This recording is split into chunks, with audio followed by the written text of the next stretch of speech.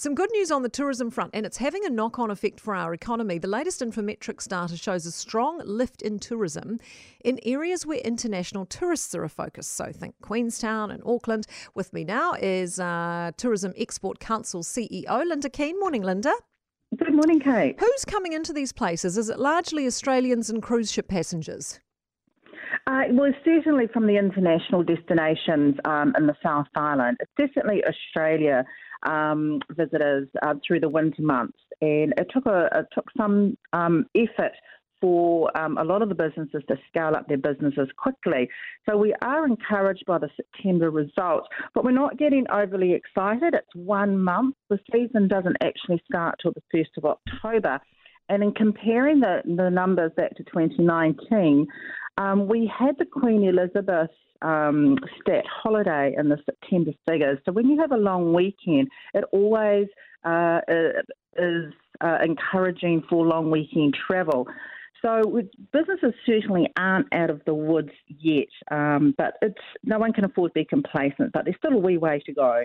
Has Queenstown been able to scale up? Labour shortages were dire there last time we checked. Do these places have the staff to cover all this?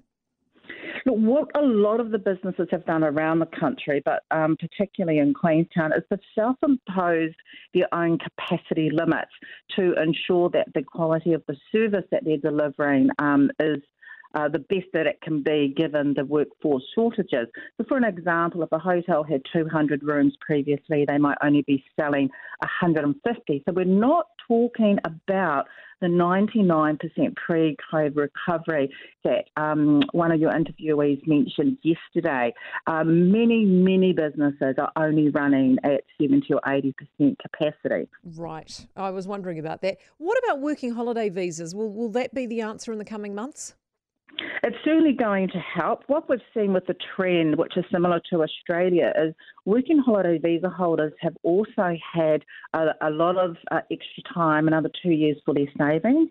So even though about 17,000 have come into the country, it's not expected they'll all enter the workforce straight away because they've got enough funds to go and travel and holiday for 1 to 2 months.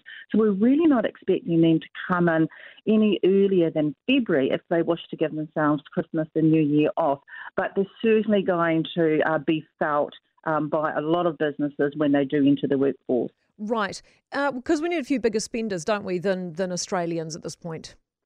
Yeah, so the US market and the Australians are going to be the star performers of the season. And look, I do have to clarify something on a comment made yesterday on News Talk. The United States, US, North American travellers definitely travel in group tours. And what we've seen this first part of the season is that there's a high level of FIT independent travel, but we know that the group tour market is coming through in October, and then it's really strong with their bookings from February through to May next year. Great. Good news, Linda. Thank you very much for being with us. Linda Keane, Tourism Export Council CEO.